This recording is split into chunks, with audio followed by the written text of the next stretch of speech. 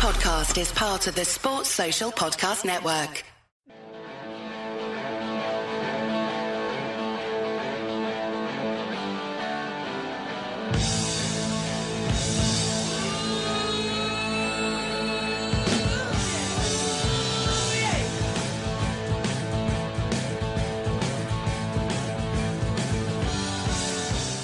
Hello and welcome, lovely listeners, to the Anfield Index podcast, the home of entertaining chat about the 6 times champions of Europe. It's episode 241, and I'm Trev Denny, podcasting to you tonight from a lightning storm sodden field in rural Ireland, where I've just returned, having changed a flat tyre in a time a pit crew would be proud of, in the middle of a lightning storm, which is quite exciting. Way to spend a few minutes, and pissed off the lads immensely because they had to wait for me. I'm sure I'll get prima donna shouts later on. We'll wait for those. The lads in question that I'm joined by tonight are Carl Power Nap Kopak, Cam Indigestion Branch, and producing with aplomb as ever is Guy Baconaise Drinkle. They'll all hopefully become clear to you as we go through the show. Now, later in this off-season edition of the pod, we will most definitely be engaging in some layered and potentially heated discussion about several culinary questions. Our group chat this week got me thinking about one of the greatest characters in cinematic history, who had his own very strong opinions on all things cuisine related. It is, of course, Uncle Monty from With Nell and I, a part played to absolute perfection by the dearly departed Richard Griffiths, who in this particular clip that I'm going to start the show with holds forth on the superiority of the legume over the flour. Listen here now and enjoy as he foreshadows. Before you do that, Trev, can I decide that I could probably do it without you doing? Yeah, I have and I do want to just avoid being total lads of our generation who could quote that film backward and forwards. But this is so apt because you and I were talking during the week about stir fries. The legume, yeah. Yeah, and the legume came up. And so I want to just let the listeners have a little earwig on this, because I'm never going to give up flogging this movie with little clips. So here we go. It is Uncle Monty foreshadowing some of the type of passionate conversation on legumes that you can expect from us later on. So here we go.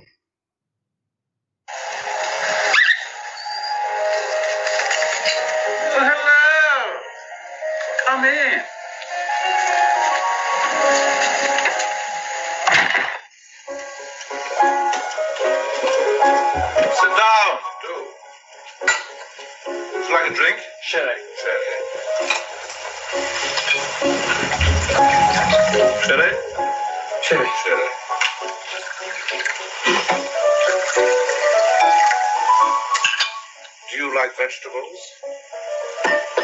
I've always been fond of root crops, but I only started to grow last summer. I happen to think the cauliflower more beautiful than the rose. Chinchin. Do you grow geraniums? Oh, little traitors. I think the carrot infinitely more fascinating than the geranium. The carrot has mystery. Flowers are essentially tarts. Prostitutes for the bees. Prostitutes for the bees. There is, you will agree, certain je ne sais quoi, very special about a firm young carrot. Excuse me. Do have yourselves another drink. That was Uncle Monty talking about a firm young carrot. Yeah. Don't you find it so? It's just the way he says that. It's just brilliant. Every little aspect of Monty as a character, all the little intonations, it's just incredible. And it's also the greatest hello in film history. Hello! Yeah. And he says, sit down, do. It's just wonderful stuff. I can listen to him forever. And like I said, listeners, we're going to have a little bit. Look, it's like I say, it's off season, so you'll have to indulge us. We can't be talking about non-existent football news, so we will actually be talking about some of those other related issues as we go forward. It's not an apology, Trev. It's an education. That's what it is. Listen, I feel no guilt about it. If it was up to me, I'd literally continue on now with the story about Norman, his friend who he committed sensitive crimes in a pond. But I'm gonna refrain from that until later on. Well, I can tell you that I actually bought the film for someone today who hasn't seen it. Class. That's timing. I like that. That's good. I like that synchronicity stuff. The voice you can hear is Carl Kopak. Carl, I think we've had a fortnight off now for various reasons. So I'm sure you've been thinking about various bits and bobs. But what is the current state of the Kopakian mind? What is it you want to start us off with today? Well, I've had a bit of a 2 weeks. I've basically lost my shit with Twitter, as in the company who own Twitter, rather than the people who tweet on it, like us. And I've had a bit of an incident with them where I won't go into because I don't. Basically, I'm just not on it anymore because I think they harbour racists and they've got no problem with. You can be racist on there if you're famous. You can't be if you're not famous. You can't be racist. Yeah, if you drive traffic. Yeah, then they're fine with that. And they've just done a thing recently where they said that they've announced a change with some tweets which would have been deleted. They're now keeping in the interest of healthy conversation, which isn't healthy at all. Of course, it isn't. This has led to the Donald Trump incident where his audience was shouting, "Send them back" to the 4 senators who had the temerity to disagree with him and have non-white skin. And it made me think of this quote from one of my favourite books of all time. Because I was talking about this yesterday while working on this blistering hangover I currently have. And the quote is this: "The horrible thing about the 2 minutes hate was not that one was obliged to act as a part, but that it was impossible to avoid joining in. Within 30 seconds, any pretense was always unnecessary. A hideous ecstasy of fear and vindictiveness, the desire to kill, to torture, to smash faces in with a sledgehammer, seemed to flow through the whole group of people like an electric current, turning one even against one's will into a grimacing, screaming lunatic. And yet, this is the big line, and yet the rage that one felt was an abstract, undirected emotion, which could be switched from one object to another," that's the line, "like the flame of a blow lamp." Yeah. Big George Orwell was onto something there. When you basically described that speech. Yeah, when you heard that chanting behind Trump and you saw him definitely not in any way encouraging it or directing it with his little lolling stupid head going from side to side as it continued for 10 seconds uninterrupted. 13, sorry, Cam. Thanks for the Cam stats branch there in the background. Folks, more of whom later. It is interesting because, you know, I saw a lot of my immediate response to it. I don't want to say, but I had a response to it there this morning that let's just say I won't be replying to. But majority of people responded to what I said in a kind of semi-rational way, which was basically like, you know, it's not him. Stop talking about him. You know, he's just some sort of a puppet dog whistler. He's the front face of some horrible, you know, deeper state shit that's going on there. But it's the way that crowd responded, like in Orwell's 2 minutes hate. They wanted to do that. They were enjoying it. But what do you mean about transferring it from one to the other in this regard, Carl? What do you mean do you mean that people are easily led? Do you mean that there's a mob mentality that occurs? Is that what you're trying to say? I'm saying that basically. Say Trump's dream come true. The one he didn't actually say, but he's getting there to saying it, that he doesn't want Muslims in the country.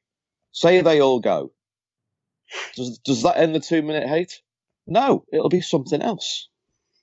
And that's always going to happen. Yeah, it'll be. This wasn't just Muslims, though, Carl. Oh, I know. And what I'm saying is this was aimed at the Latin Americans as well. Of course, but it's the Muslims first, isn't it? But he's already tried the Muslim ban and things like that. And once that changes, like the change of a blow lamp, it'll be the next thing, until ultimately they will turn on themselves, because that's what morons do. And Twitter is advocating that policy in the interest of their words, healthy conversation. Up the Reds. Now, we could easily do a full hour in this, but I'm going to stop myself. I've loads to say, and I'm going to stop myself because I want. Can I quickly say 2 things on it? Oh, no, I need to because I want to say it, and the conversation is sort of there. Let me just quickly say two things. Firstly, the only race in America that could actually say that and has any right to say that exactly. would be the Native Americans. Exactly. Right? So let's get that clear. Trump has no right to say that. Secondly, and he's German anyway. What Trump has said isn't just aimed at in America. That is aimed worldwide. Of course it is. That is aimed at me. That's aimed at Gags. That's aimed at Arinda. That's aimed at everybody.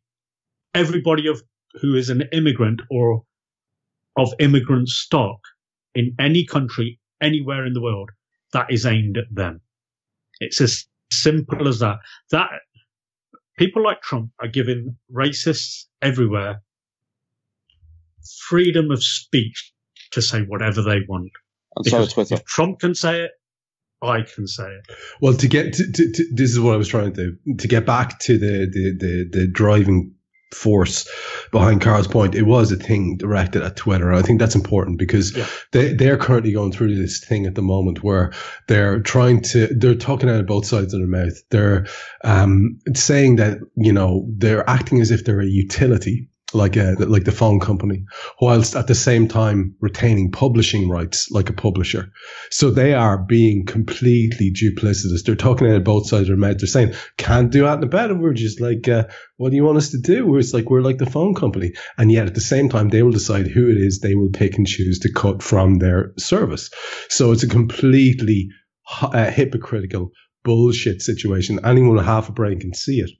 I wish more people would be more vocal about it. I like that Carl engaged them in it, in the conversation.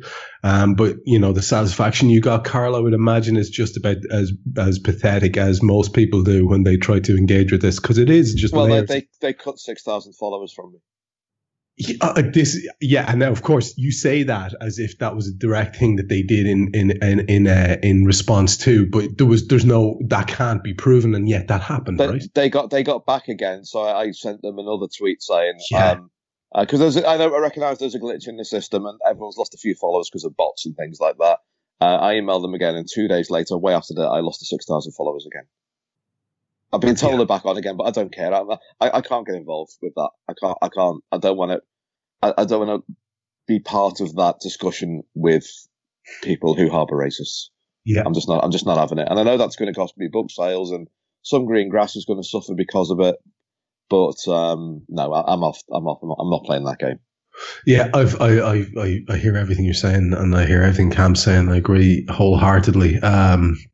It's a place that I find the upside of it is so tremendously positive. Really is. It's so tremendously positive in terms of communication, in terms of building of friendships of various varieties, in terms of getting messages out there, in terms of having conversations with intelligent people. But the downside is the curating of that particular service, and it's problematic in the extreme. Cam, sorry. So just very quickly, I summed it up to a friend of mine by saying that I'm a chess player and I used to play chess tournaments a lot. And there's no way I would go to a tournament called the Fiores Chess Tournament. The what now? The Fiores Chess Tournament, for example. Just because I like playing chess. I like talking to people online, of course I do, because we all do. That's why we're here. But I wouldn't take part in a tournament called the Fiores Chess Tournament. And then Twitter is turning into the Fiores conversation. And I don't want to get involved with that. I get it. Cam, change our subject for us, mate. I'm just looking at your Skype profile pic, and I must say you really do look 27. Excellent. Thanks, brother. I'm trying to work out the pose because it's I think it looks quite an intriguing pose. Are you trying to intimate that is actually a selfie that I took of myself? That is not that was a picture taken by McKay. I don't know. I mean, no.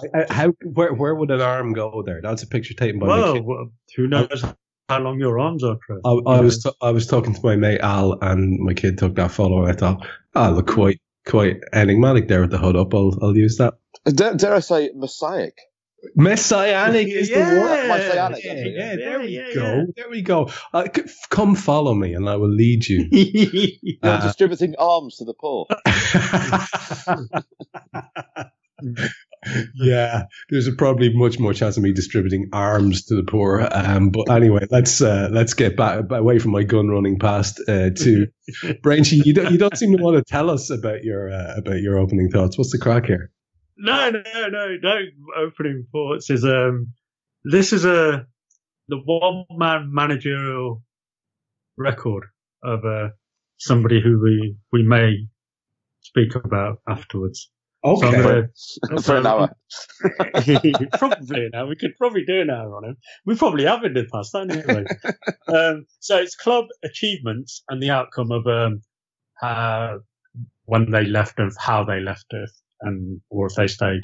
So firstly, Sheffield United, achievement nothing, outcome resigned.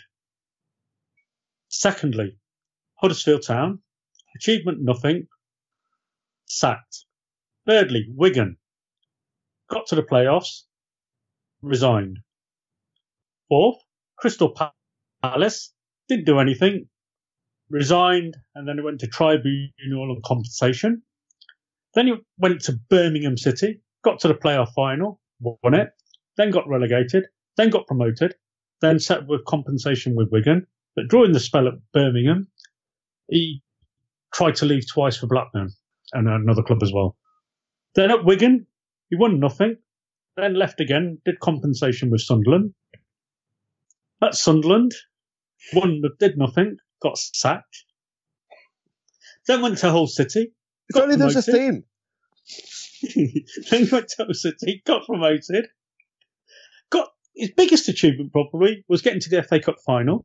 He was leading 2-0 after 10 minutes and then lost in extra time. Then they got relegated and then he resigned.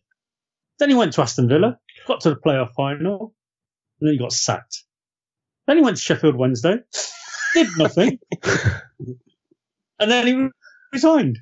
So then when you add that up and you say, who would possibly take on such a lumbering lummox of a useless journeyman?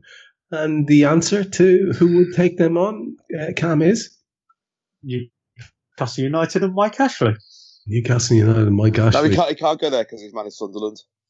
And he's not going to go to Sheffield United after he's managed Sheffield Wednesday. Sheffield United, yeah. And he certainly won't go to Villa after managing Birmingham.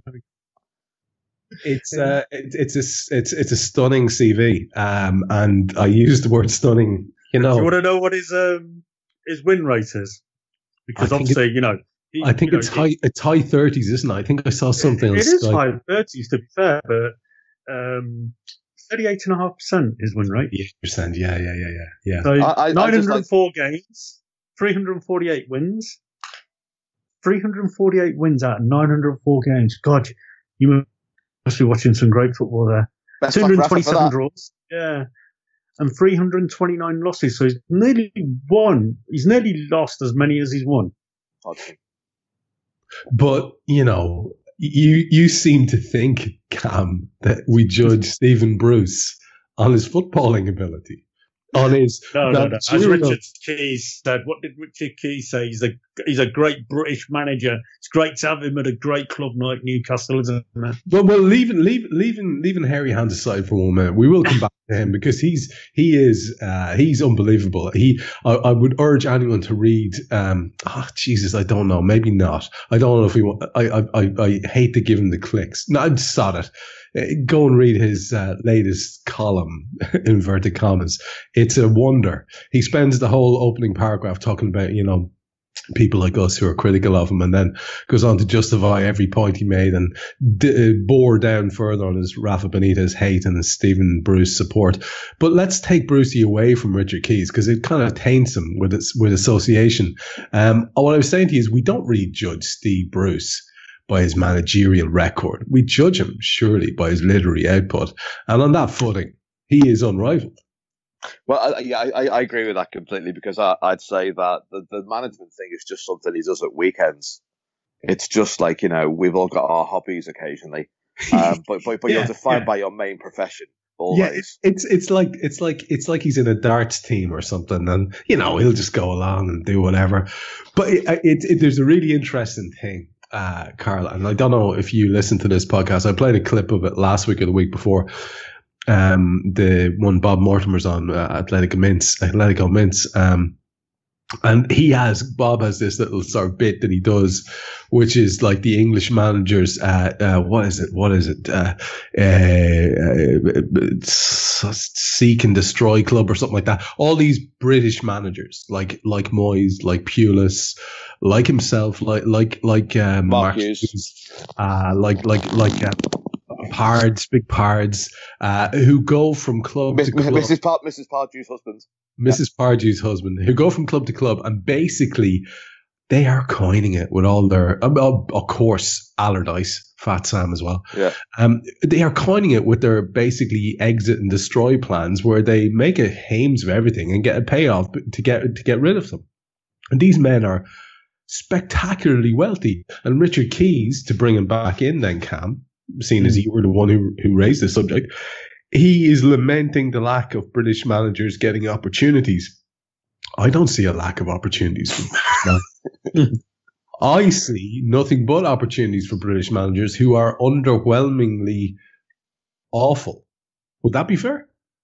I think clubs are now coming round to realising how awful they are. But what's happening, I think, is happening as well, is that the good young managers that you should be promoting and looking at aren't getting the opportunities because of these dinosaurs.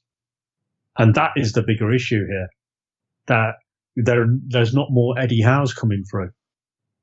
Why is there only Eddie Howe? Why don't we ever say a name? Why? Because of these dinosaurs. It's a travesty. They're ruining football. You watch their football. I was speaking to my nephew today. He's a Newcastle fan. He's gutted. He's practically in tears. The whole of Newcastle is literally crying. They go, what can we do now? We can't do anything.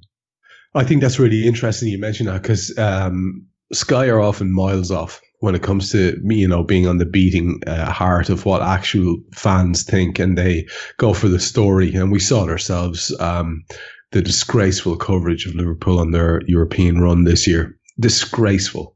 Their coverage of the title run in Sky, it was disgraceful. And I bow to nobody on that. It's not like I'm ever going to work for the shitheads. They are abhorrent when it comes. They're the same as Twitter we spoke about early on. They just want as many people clicking through their website and watching their channel as possible. But I will say this.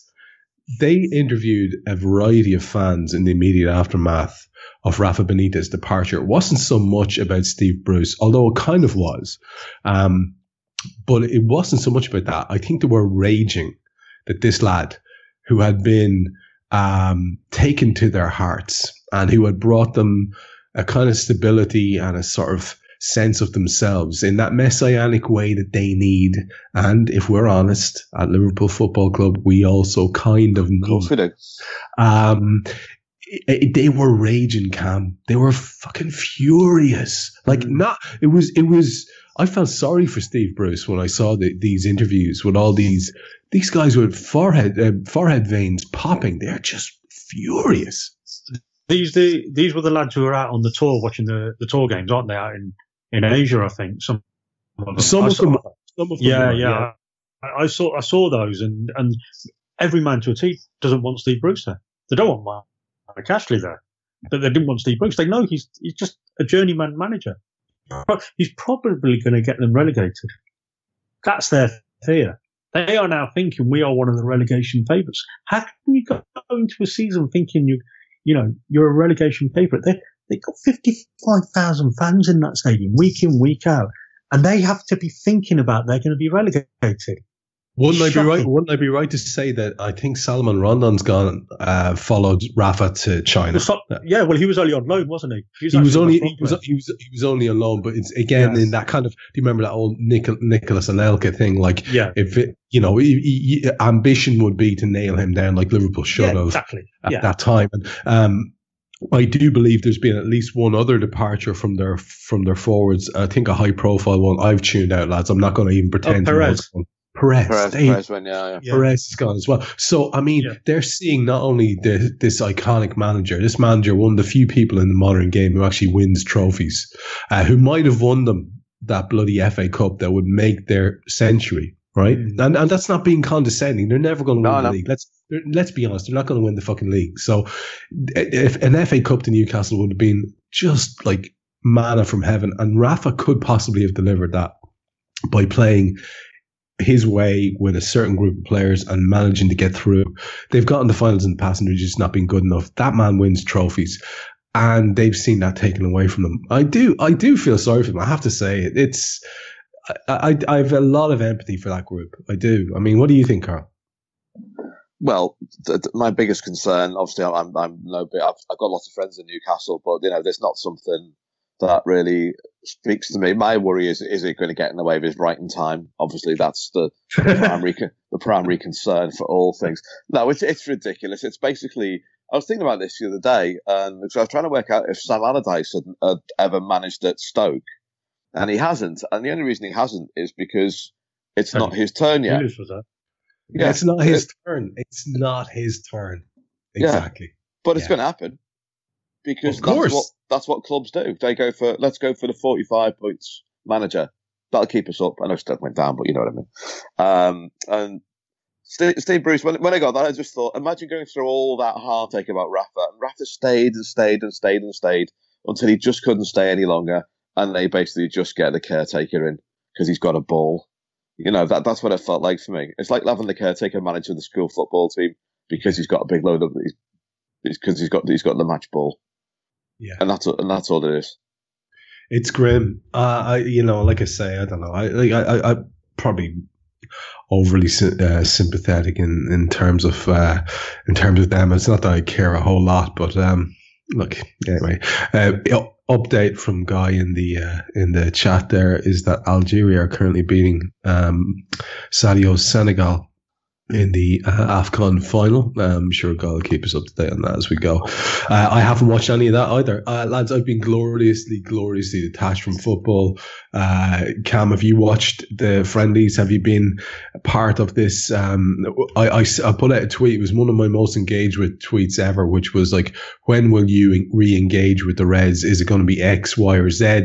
And the majority of the answers were the earliest possible opportunity. And so many people tweeted me back with answers saying, I never disengaged. And I get that, but I also badly needed a break, I'll be honest. So, I mean, was it Tranmere, which was 6-0? Was it Bradford, which was a 3-1 win? I think Dortmund's tomorrow, am I right, in the States? And then there's Sevilla and Sporting as well. And then we've got Napoli, we've got Lyon, we've got City then in the Charity Shield, mate.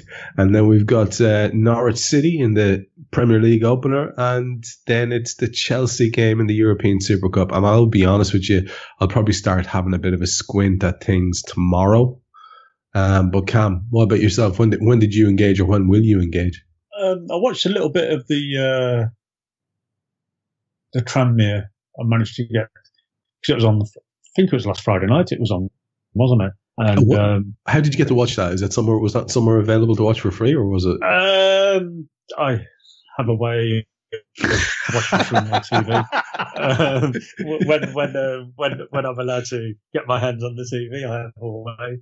So Guy, I watched edit point, Guy, edit point. Sorry, let's skip past that. I watched the last half hour of that, and it was.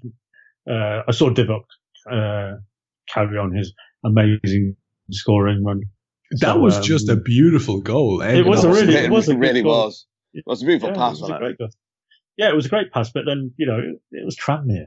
Let's be honest, they should be battering Tranmere. So it didn't mean anything. It's just a workout for the lads. I mean, I don't much notice the friendlies. Yes, I've been to friendlies. I went to a couple of years ago. Went out to Germany to watch the Audi Cup. We beat Bayern, and then we drew with Atletico. Next time, I took my girls with me, and then I've said to my girls since, let's watch Liverpool play. No, we only watch them in the stadium, Dad. Okay, yeah, you like that now, are you? So you're not armchair fans. Your kids have called you a wall. That's amazing. I am a wall. I'm proud of it. I'm a proud wall.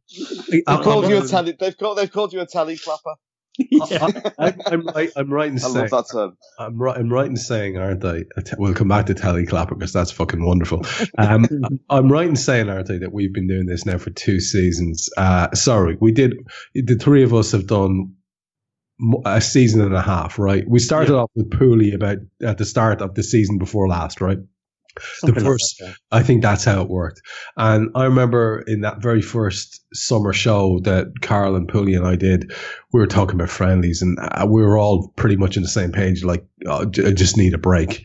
And it was going against the grain for me to get too involved. And I know the lads are going to be saying, when are we going to start doing Raw again? And I'm going to keep pushing that boat out because let's just wait till there's something on it.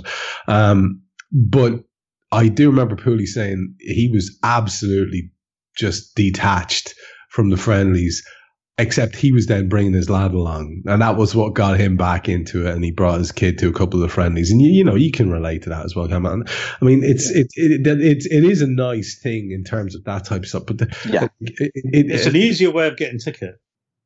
Well, that's for sure. That's a separate. I mean, if you look at what's happened with the member sale this week, yeah. They were sold out in 45 minutes and nobody got tickets. So many people are so upset about that. And, both really close to home in the city and all the supporters clubs as well who are expecting their allocations. And I'd like to do a bit more research about it. I don't know much about it. Don't worry. They'll be for sale online soon. Don't worry. Well, the disgruntlement levels all over the place were quite high. I'd like to know a little bit more about it before I mean like your StubHubs and. Oh yeah, I know. Sure. Yeah. But like I say, I'd like to know more about the topic before I start talking about it. Maybe that might be an interesting one for next week. But Carl, I want to talk. And also, Cav, you're in no position to talk about stealing football content, given about what you just said a minute ago. I'm not paying the likes of Sky. I refuse. No, I cancelled my Sky subscription for the football the first time they did the $1 billion or £1 billion deal.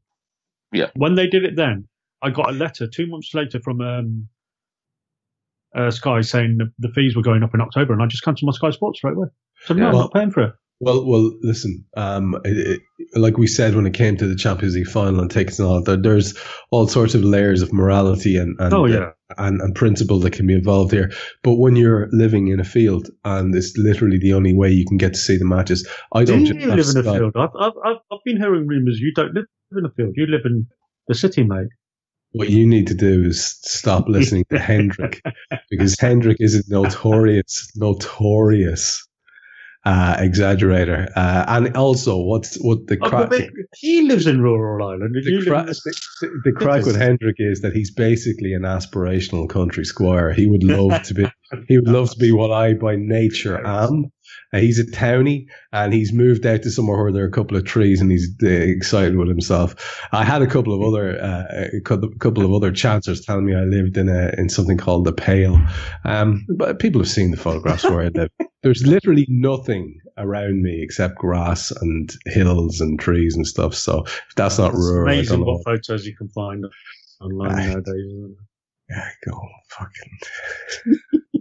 Rage, you and I are going to come to blows at some point. So I had a point. The point I was trying to make there before Brian started interrupting me, that look, I pay for everything because that's the only way I get to see football, it's the only way I get to see the Reds.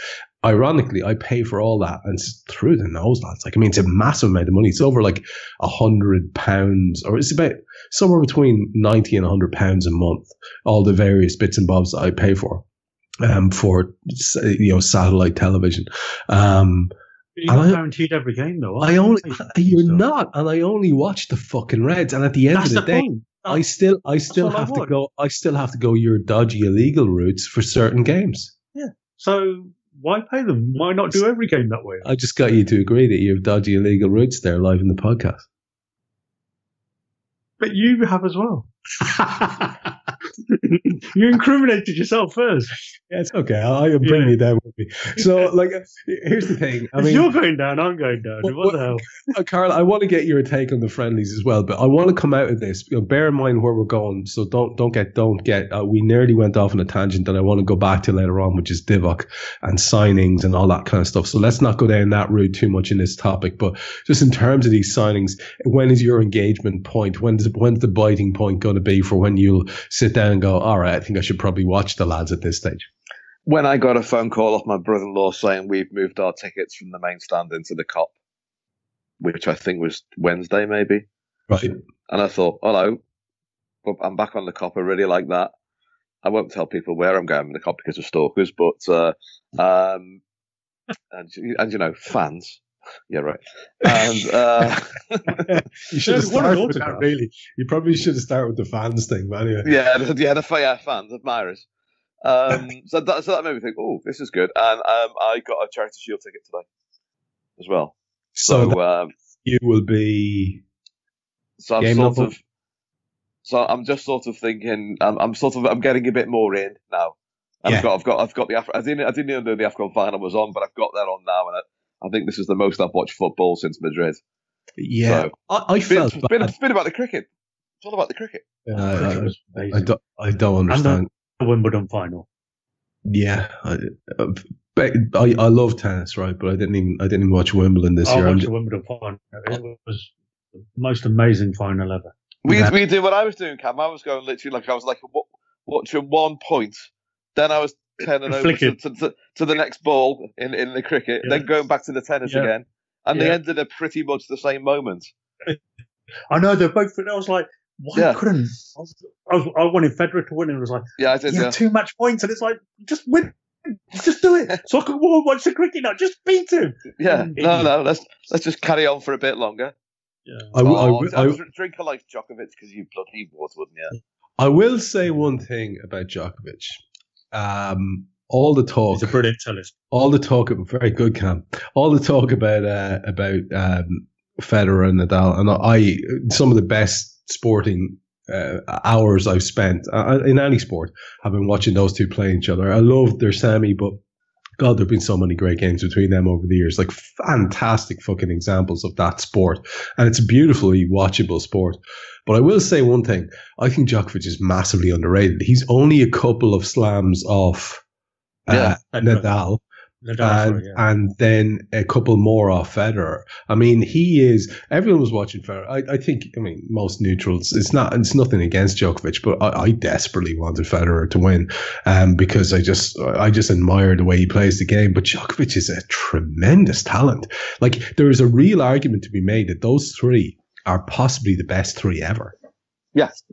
Oh, isn't there? Probably, yes. Yeah, it's quite. I think what it is, those three, they lift each other to levels that they may not have done if it wasn't the three of them. If it was just two of them, they may have been really, really good, but they may not have been at the level that it's just phenomenal. I mean, even Murray was in that mix for a little while. Yeah. Can you imagine when Murray was at his peak? If them four had done a doubles. I saw the almost sort of surreal spectacle of Murray and Serena Williams playing. Yeah, I saw the last game that they won, and then they were put out surprisingly. But doubles is weird, isn't it? It's really strange. All the odd poses that people adopt, physical poses, and they seem to have to go back and do the little hand touching thing at the end of each point and all that. That's really weird. It's a lot of palaver. I guarantee it's superstition, but it's a lot of palaver. They have to seem to engage opinions about each and every point. I don't really get that, but then again, it's not my sport, so I don't really. Anyway, we've gone off on a real tangent there. I wanted to get back to things related to the Reds in pre-season, and I will say the only thing that I've been consuming: no games, no matches. If someone puts goals on Twitter, I'll watch that, like I did with Divock's.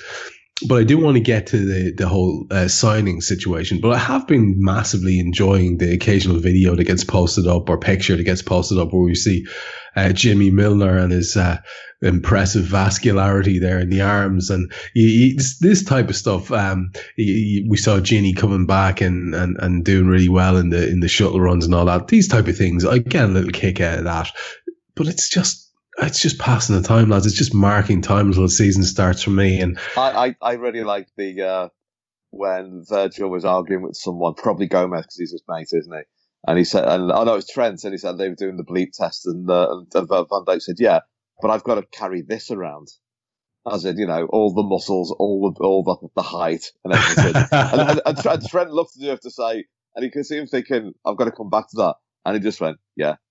And I really like that. Yeah, Trent always loses that. I remember when him and Ox were playing pool, and it was like, Trent, don't speak. You're better off just not saying anything because you haven't got any comebacks. It's funny. I heard Neil Jones. I was interviewing Neil Jones for that thing that we're doing, and he said about Trent being very self-possessed, and he's very much one of the boys and part of the group. And yet every time I see him involved in something, he's getting reminded that he's just a kid. It really is quite interesting. I love that. Although he does seem to have come back sporting quite an impressive beard, which I'm a massive fan of. I have to say, I think it gives him a bit of an edge. Or was that a Photoshop? Please tell me that's not a Photoshop. No idea. No idea, but beards are good. It's good. It's good on him. It's the kid. So what I wanted to get to was this. Feel free to talk about any of that stuff that comes up, but we are into a very late stage of the transfer window, and we've all, the three of us, have talked about the futility of these speculation podcasts, and we've not engaged in it for that reason. And I don't want to engage in it now, but we are getting to a stage where I remember having this exact chat with you guys about the whole Van Dijk transfer rumor, transfer collapse at the start of the season before last. And I remember being very much of the opinion of, lads, I think it's kind of negligent that we haven't done this. And again, I agree with that. The aforementioned, no, sorry, it wasn't. It was Paul Tompkins on that series of interviews that we've done recently, was talking about how, ironically, that patience, waiting for the right man, turned out to be possibly one of the best moves in Liverpool's history. And I'm fully behind that, because it's a real example of, look, I want this guy and I'm going to wait for this guy. But we as fans were left thinking it was dead in the water and there was no going back, and there was the big club statement and all the rest of it. So it just shows you how in the dark we are under this regime. And I think an awful lot of us are still hoping that we're in the dark in this regime, and that there's going to be a big reveal of several players over the next week or two before that window closes. No chance. Cam, that's where I'm going with this, man. I have a bad feeling that that's not going to be the case. But I remember when I pointed this out before, you took the opposite tack to what you've just taken now. You said, well, do you remember this transfer? We didn't know shit. Do you remember that transfer? We didn't know shit. Why are you pessimistic now? No, what I'm saying is there won't be a flurry of transfers. There may be a transfer, but there won't be a flurry of transfers. And it is annoying me in a way, because last season, if you look at it, I think we made 3 big signings last season. I know we signed 4 players, but we made 3 big signings in Alisson, Fabinho, Keita, well, although he was from the summer before, and Shaqiri. Did we sign anybody else? It was four big signings, wasn't it? There was 4, wasn't it? There was Alisson, there was Shaqiri, there was Fabinho. Oh my God, there's definitely another one. Keita. And Naby. That's 4. Yeah, that's what I just said. Did you? Oh, sorry, I thought you said. Yeah. Well, yeah, but I was saying those. But what I was saying, the 3 of them were big signings. I wouldn't count Shaqiri as a big signing. Okay. Yeah, I'm saying no big signings. 50 million, 40, 50 million pound plus signings. Those 3 players. Shaqiri was a Gary Mack signing, wasn't it? Yeah. If we could do it, it was going to work. We might as well do it.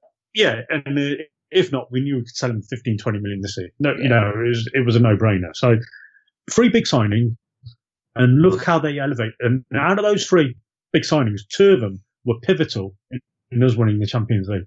Alisson and Fabinho. Yeah, and take out now, because as you said, that was a deal that was done before. So you've got Fabinho and you've got Alisson, and your argument the last day, just to keep on the point, because I don't know if I want to encourage hope or not here, but I'm just curious. The Fabinho deal was obviously done the day after the Champions League final defeat. So they were already planning that months in advance. So that was a pre-arranged thing, and none of us knew anything about it. It was beautiful. It was a slight lift to the spirits at a time that was needed. Resulted in a lot of creeper behaviour about his girlfriend, but anyway, that's beside the point, or his wife, perhaps, I don't know. But the other thing that I did think was interesting was when I was speaking to you last time, you were talking about, well, look, what we don't know what's going on. You used Alisson as a perfect example of that. Yeah. Now, why is it that you think there's not enough time for multiple signings? Why is it that you think there may be only one signing, to quote you? Because it takes time to arrange a deal, but you don't know about the arrangements. That was your point. But they tend to work on one deal at a time, and if they still, where are we now? What's the date? 19th of July. We've got 3 weeks left of the transfer window because Premier League is stupid and doesn't want to use the whole of August like the rest of Europe. But we've got 3 weeks left, and you think that they're going to get maybe 2, maybe 3 players in? I just don't see it. I don't see how they're going to do it now. I agree with you, man. They've got to buy a left back and they've got to buy a forward. Don't forget, 2 weeks ago, they had 5 weeks. So they could have done 2 signings, maybe 3.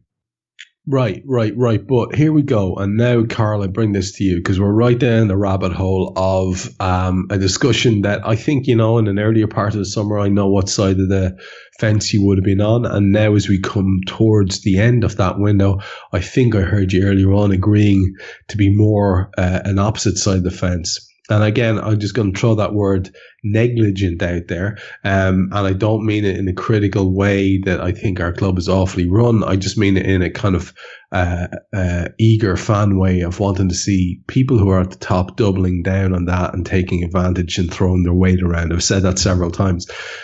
Now, that's just me framing it up. You totally disagree with all that bullshit if you want. Where do you stand on this? Because as Cam says quite clearly there, and he's eloquently laid it out, we have very little time left. We do tend to take a lot of time over deals. Granted, we don't know whether deals have been started ages ago or not. We don't know anything about rumours. All we know is that people that we were linked with, like De Ligt, have gone elsewhere. I heard you say something there while Cam was speaking about we need a left back and we need a striker or a forward of some sort. Yeah, you need to replace Sturridge and Moreno because they were second choice. Yes, and you still need second choice. Now, here's the thing, and again, sorry for the elaborate frame up, and I'm just doing it because I want you to go off on one after this. We do have the background against which this is set, which is that Divock Origi, who is the greatest striker in Europe, has signed a contract. We do have great noises about the emergence of Ryan Brewster. We do have great excitement. We've got that new kid who's 7'6". Have you seen him? Yes, we do have that. Jesus Christ! But again, a child, like the Dutch kid who made a fantastic impression last year, Kiana Hoover. But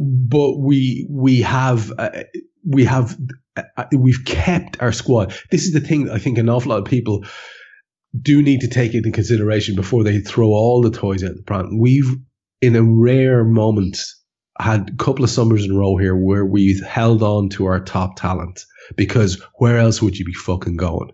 So in that big elaborate setup by me, how are you feeling in terms of this transfer window and the approaching closing of it? Well, the difference between saying now and when we first, well, let's be honest, we ballsed up the Van Dijk thing because we could have got him earlier. And we were stupid because that was the time when FSG were trying to shortcut the world to be clever, and it didn't work. Negligence. And that was negligence. The difference between then and now is 3 words. It's the European champions, and we've got the basis of the team we've got already, and that's just a huge difference. It really is. I've started enjoying watching the training videos now because normally when I watch those bleeper tests and they're all laughing and shaking hands and high-fiving all the time, I keep thinking, shouldn't we be doing more press-ups because I want to win the league? But now I'm enjoying it because they're the European champions. They prove themselves. I think there will be signings to come. I think that they're already under negotiation. I don't think it's going to be a last-minute thing. I think they probably wait until what happens on the American tour. And then I'm not that panicky about it because Liverpool are European champions. And my mate Adam Smith makes a really good point, is that you always buy from strength. As in, Alex Ferguson, for example, never ever took the league title. He always put another 40, 50 million pounds straight on afterwards. I remember when he bought Anderson and Nani about 3 days after the season finished, when he'd already won the league, as if to say, we're not stopping. This never ends. It's an unfinished country here. We always build to it, and I can understand that completely. I don't think Klopp said it may not happen, that we might do anything at all, but football's a lie. I'm fairly sure something's going on. It just may not be someone we know immediately. I think you're right there. I think they're definitely looking at players. There's no doubt. They're always looking at players. It's whether they're going to sign the players. I mean, you're right there. I mean, we said it a couple of weeks ago.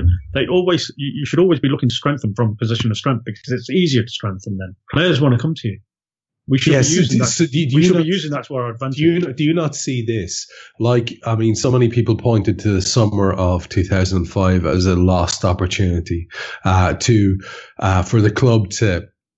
Because basically the setup wasn't there because it was so fucking amateurish. The setup wasn't there for us to double down in terms of marketing. There's the whole famous story of the club shop not even being open the next day. Well, can I address that? That? Because this really annoys me, that story. And Rick Parry's absolutely right. The reason the club shop was closed because the people in the club shop were in Istanbul, because Rick Parry said they're just as important to this club as Steven Gerrard. And I completely applaud that. I get it. It's one or all. It's silly things like running out of the letter R in the club shop when the captain's got 2 or 3 of them in his name. I can understand that. It's silly things like that. But I think Rick Parry was absolutely right. I've heard this story too. I've heard that quote too, and I still thought, right, okay, get a skeleton staff in. Then there's no reason. The original point still stands. 3. There was a naivety to the way in which things were run. It's all very well saying that. And, I have a little suspicion it was almost justification after the event. But anyway, let's take it at face value. Definitely, by the way. Absolutely. Yeah. Because that's what I'd say. Yeah. And it fits in perfectly with the club's values. And I get that. And he gets to walk away high-fiving everybody and cool. But the point remains, there's a naivety there from a business point of view that doesn't exist anymore. So, for that reason, I refuse to accept that we haven't at least been trying. Well, there is a difference between these European champions and the 2005 European champions. Is that 2005 squad really, really still needed them? They needed the bodies because they were awful. We were fucking terrible at times. Yeah. I mean, it turned up as a dream scenario. And I'm never going to criticise that team, but if you peel away the first 11, there wasn't a great deal going on behind it. So, you know what? When peel away our first 11, and there's probably only another 3 or 4 you'd say, are half decent. You say that, but the man who's just scored in the European Cup final was laughed at when he was brought on in the derby in October. I know, but that's why I said November. 3 or 4. Yeah, so that's what I mean. You know what I mean? But he's part of the 3 or 4. So you put Divock there, you put Ox in there. Yeah, and you put Naby in there. Yeah, and Cam, 3 or 4 will be enough to win the league. Gomez. Won't though. It won't. No, listen to me. I said 3 or 4 would be enough to win the league if we weren't up against a side who beat us by a point in whatever way, shape, or form, and have gone out and spent massively again and gotten Rodri in. Who's their other guy that they got apart from Rodri from Atletico? They got someone else as well. It's not coming. They've made 2 signings, haven't they? Yeah. And guys, Angelino, PSV left back. There you go. So they got him. He's good. I like him. He's all right. Yeah, they've gone and they've addressed areas that they need to address, and they've done it immediately. I was going to say, I know football's moved on a lot since 1983, but in 1983 we didn't make any signings, and we went on won the league in 83, 84. Yeah, I saw Joey. But as you said, Trev, there wasn't a Man City then. Nah. And we bought Joey Jones in '76 and won the UEFA Cup and the league double, and we bought a left back from Wrexham. I know it's a different world. I know, but that's it. There is something to be said for signing players who are under the radar as such. Divock Origi. Well, I was going to say Kevin Keegan, Ray Clements. But we have our. Hang on. Ray Kennedy was Arsenal. He has won the double. Give him a break. Yeah, but we have our version of that. We have our version of that in the first team. We have our, rags to riches story. We have Andy Robbo. That's it. We have that guy. These things don't happen anymore. This idea of you're going to find someone in League Two and all of a sudden it's not Roy with the Rovers anymore. That shit does not happen. It happens rarely, very rarely. It used to happen. It used to happen all the time. Yeah, is my point. It does not happen. Because the world has changed so much. Yes, exactly. But I am looking forward to Brewster. In the world in which football has changed, we have a situation in front of us here now. Yeah. Are we trusting the youths? Basically, are we looking at Brewster and saying, yeah, no problem? Are we looking at the new 18-foot tall Dutch lad, the allied to the other ball-playing Dutch lad, and thinking, yeah, they'll be fine? Are we looking at that? What are we doing about left back? What are we doing about the fact that we've lost the guy who steps in when one of our front three steps out? And I don't mean Shaqiri, I mean Danny Sturridge. The guy who's got a score. Yeah, but Divock was there. You said this yourself. The squad is now objectively weaker. Of course it is. Yes, of course it is. That makes no sense to me, and I find myself getting a little bit annoyed even talking about it. I mean, if you look at Man City, you look at United, you look at Arsenal, you look at Tottenham, you look at Chelsea. Who they actually lost? So where do you stand then when you get fellas, and I would have been one of them at the start of the summer saying, relax, it's going to be fine. Trust in Klopp, trust in whatever. You're still one of those, Carl. European champions. Yeah, I know, Carl, but that's it. What have you done for me lately? Oh, believe me, Trev, I will be reminding you of that weekly, by the way. Yeah, the world. I get that, brother. I get that. But I need you as a man in that position who actually thoroughly believes that, to reassure me, who is not a dope, that makes sense. Because to me, and you're not going to be able to defeat the logic because you've admitted it yourself earlier on, our squad is weaker than it was, and certain areas need addressing directly. So will you tell me why it is that I should relax for the last 3 weeks of the off season? Because the people who look after transfers at Liverpool Football Club don't have July off. It's going on. It's just going on all the time. And, then they're in America now. And I think there'll be a bit of traction once all that's over. But I'll be amazed if everyone's going, do you know what? Let's just all go to the beach now for the next 4 weeks until we get to Norwich. I think it's going on still. It would make no sense, right? It would make no sense. Otherwise, what's the job? Are they buying for January? No, but also, buying January. Every aspect of the club has been so brilliant. That particular aspect has been praised to the skies because of its excellence. Even by me, Trev. Even by you. And I don't like anyone who wears a tie connected to football. Yeah. So, that's just the way I am. But every aspect of the club is so brilliantly run. It seems counterintuitive in the extreme to think that anything other than at least, functionality, at least adequacy will be provided. Now, Cam, I don't believe that you have faith like Carl does that will be the case.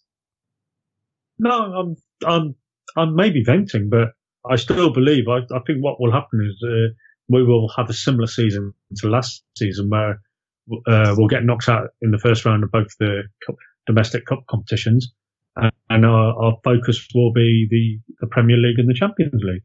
And with the squad we have, we've shown we are capable of competing on those two fronts. So that's where we're at. I mean, yes, we are weaker because of the two boys who have left.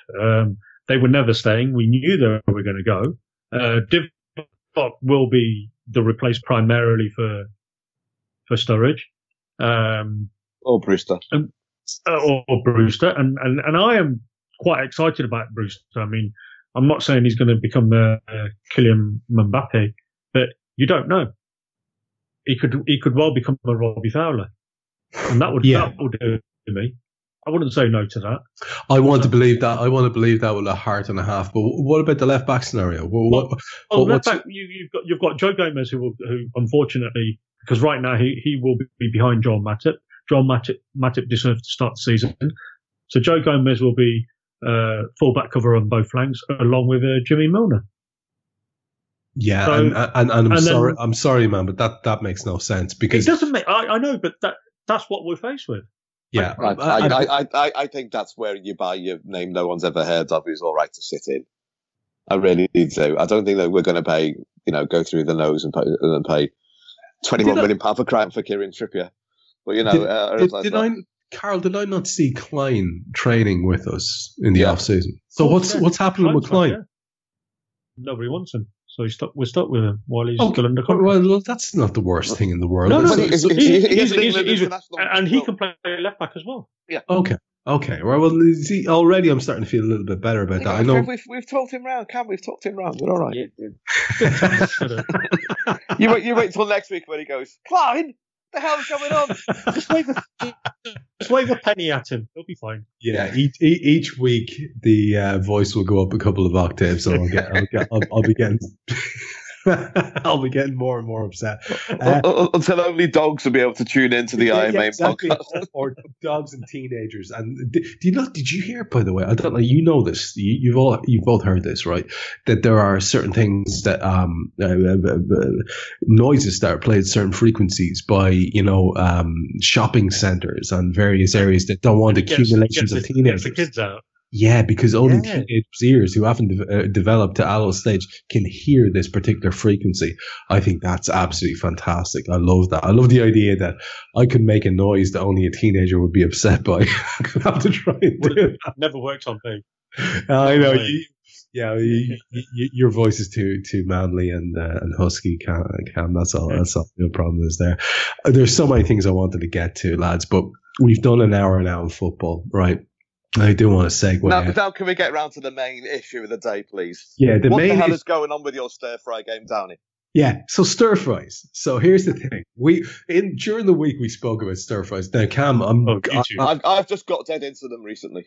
Into them. Yeah, well, I've always loved a stir-fry. And even when I was doing sort of keto stuff religiously, you can still knock a bit of fun out of a stir-fry. So I'm massively into them as well.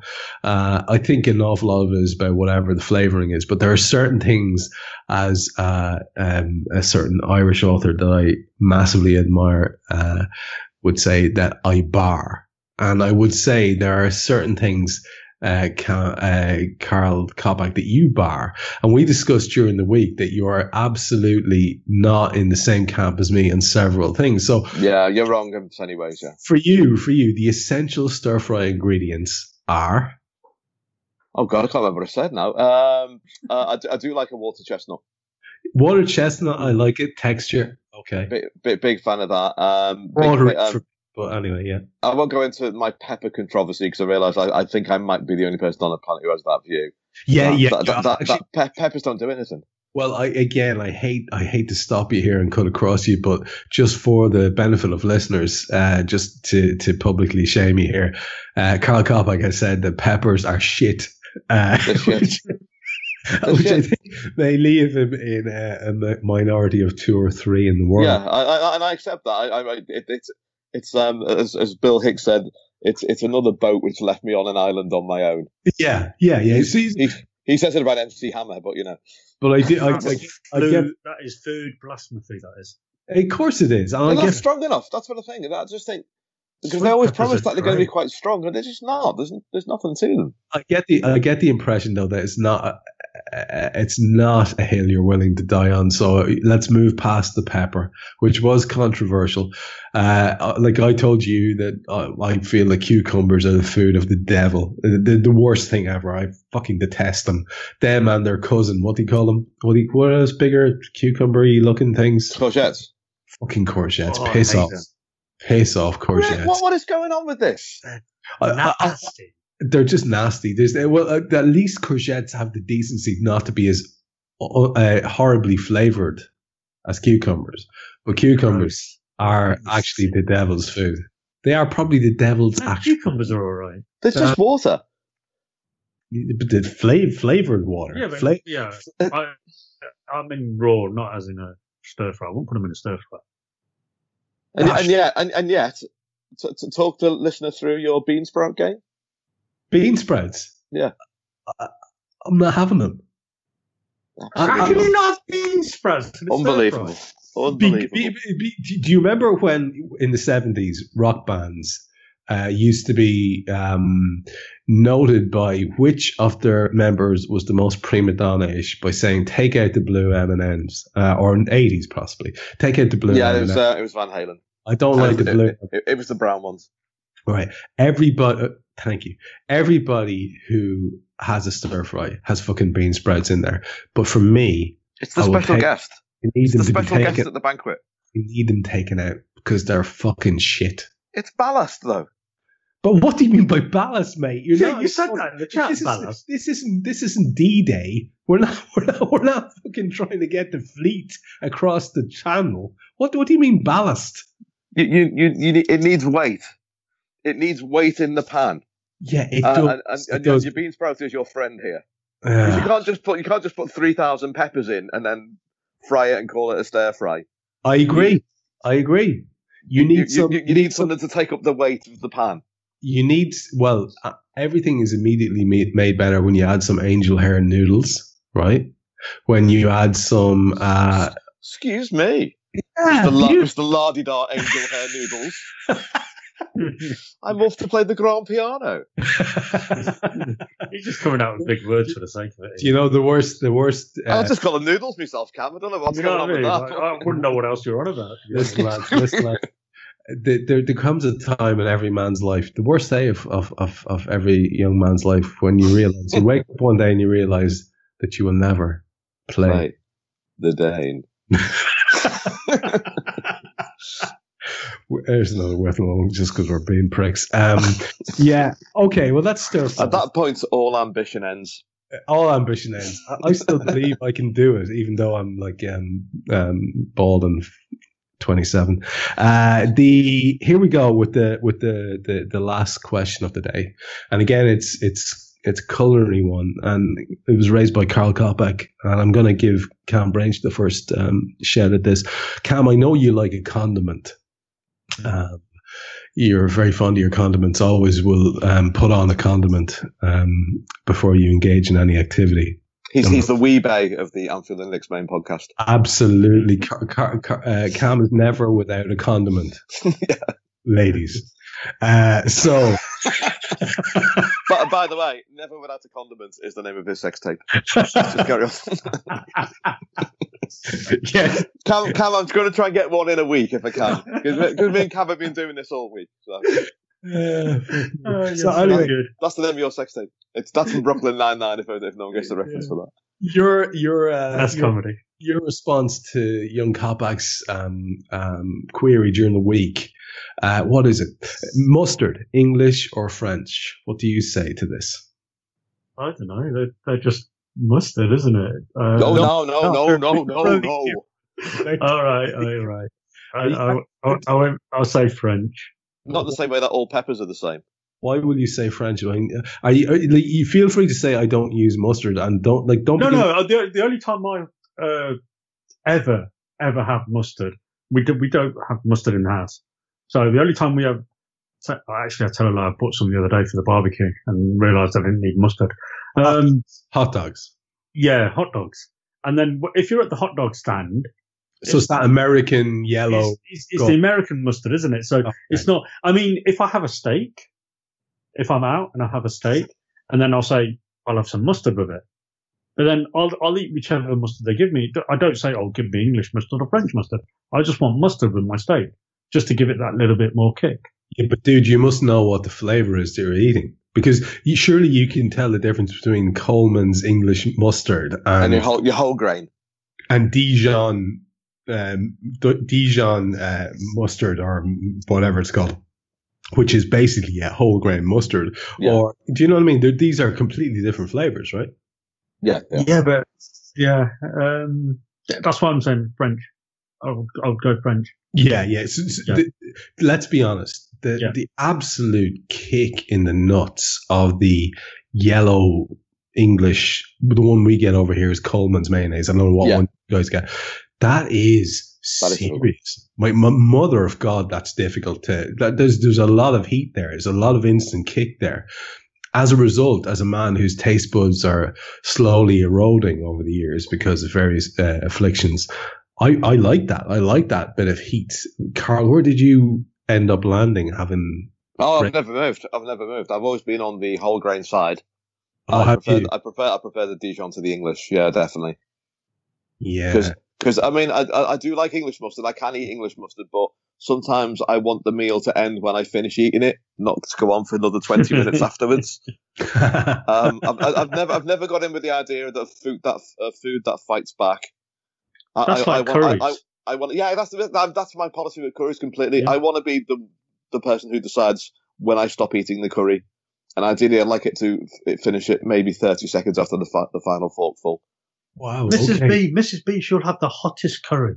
Honestly, really, the hottest curry, and it doesn't affect her. And I have even a medium curry now, and I'm dripping with sweat. Yeah. I just can't do it. I'd be very much like your missus, except one time I did get caught out by an Indian restaurant in Galway, and I went out and I said, I was like that fucking stupid stereotypical dude on that classic Indian comedy show. Goodness gracious me, yeah. I was like, give me your hottest curry, it's fine. Like, just the hottest one.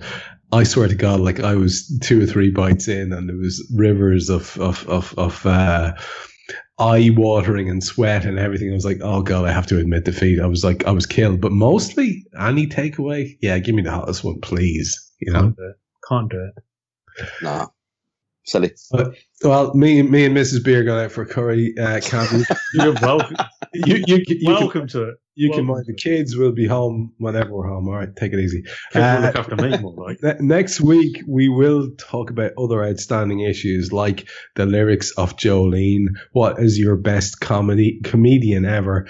What is the best action movie star that you've ever seen? Who is that, rather? And Morgan Freeman's embracing of the bees, because he's a great lad. Other things. Bees are important. Next week. Bees are important. To scam Rich there. Right on the money. We're going to finish up because the title of his sex tape. Carry on. Poor old guy. That stings. That is the title of your sex tape. Yeah. Money shot. Stunning. We are way over time, and poor old guy is going to say like, well, what the fuck? I've got 15 children to put to bed. What is the story with you, Carl, for our final thoughts? Follow me on Twitter. No, sorry. Yeah, exactly. Yeah. Don't waste your time following me on Twitter anymore. I would like to say that this means nothing unless you bought the first book. But this week I opened up a brand new Microsoft Word document, and I wrote the words Mike Chubb for the first time since 2014. There's going to be a follow-up. Hey, I love it. Nice to hear that. So, people who are listening, it only really works if you bought the first book. Hint. Hint. They'll be aware that the central character is Mike Chubb. Michael Chubb of the first novel is indeed Mr. Michael Chubb. So yeah, that's a nice little hint that Carl's back in the path of scribbling again, which is good for all of us to hear. Again, Carl mentioned earlier on some green grass. Next week, I'll be mentioning a little blog which is barely available publicly because Pooley doesn't have the interest in self-publicity to do it, but I'm going to do it for him because the stuff he's doing since he came back is just great fun. I want people to read it. But I have nothing to say except I'm doing the podcast. I think last time I checked, and I hope somebody's listening to this, Eddie Gibbs is probably listening to this on 2 times or 1.5 times speed. Last time I checked, I think I'm on 15 out of the last 25 AI Pro podcasts. People must be sick of me. So yeah, I'm on podcast. Sorry, lads. Cam, finish it up for us. What's your final thought? Building up expectations, creating unrealistic timeframes, feeling like our end goal is the end all. Be all can lead to frustration or anxiety. We end up feeling as though we have to power through what we want rather than enjoy the process and just let the result come as it may. Ooh, that's sweet. And who or what are we talking about there? I think our summer transfer predicament. I like it. I do like that. So angry. And lads, can I just tell you that, you know, at times like this, I feel very affectionate towards both of you, my boys. Oh, my boys. We are at the end of an age. We live in a land of weather forecasts and breakfast that's set in. Shat on by Tories, shoveled up by Labour. And yet here we are. We three. Perhaps the last island of beauty in the world. And with that, we will finish this episode of the Anfield Index podcast. It has been a delight as ever it has. We appreciate you immensely for listening to us. We apologize for the delay. It's mostly my fault because I'm a prima donna diva that Carl and Cam used to enjoy giving abuse to and now really enjoy giving abuse to. So apparently it's my fault that there has only been one in 2 weeks, and I would like to apologise for that. But let us finish. Well, I can say one thing. We didn't do it last night because I preferred to get drunk instead. Dude, there is that. Yeah. There is that. And there's also the fact that Branch earlier on was saying, you know, I've had to eat my dinner really quickly when I got a flat tire. And yet the very evening before he went, sorry, lads, I'm going to be at least an hour or so late, causing the whole thing to collapse. But like anyway, cake. Apparently I'm the prima donna. I have been Trev Denny, the prima donna. Until we speak to you again next time, be kind to your fellow champions of Europe and stay safe out there.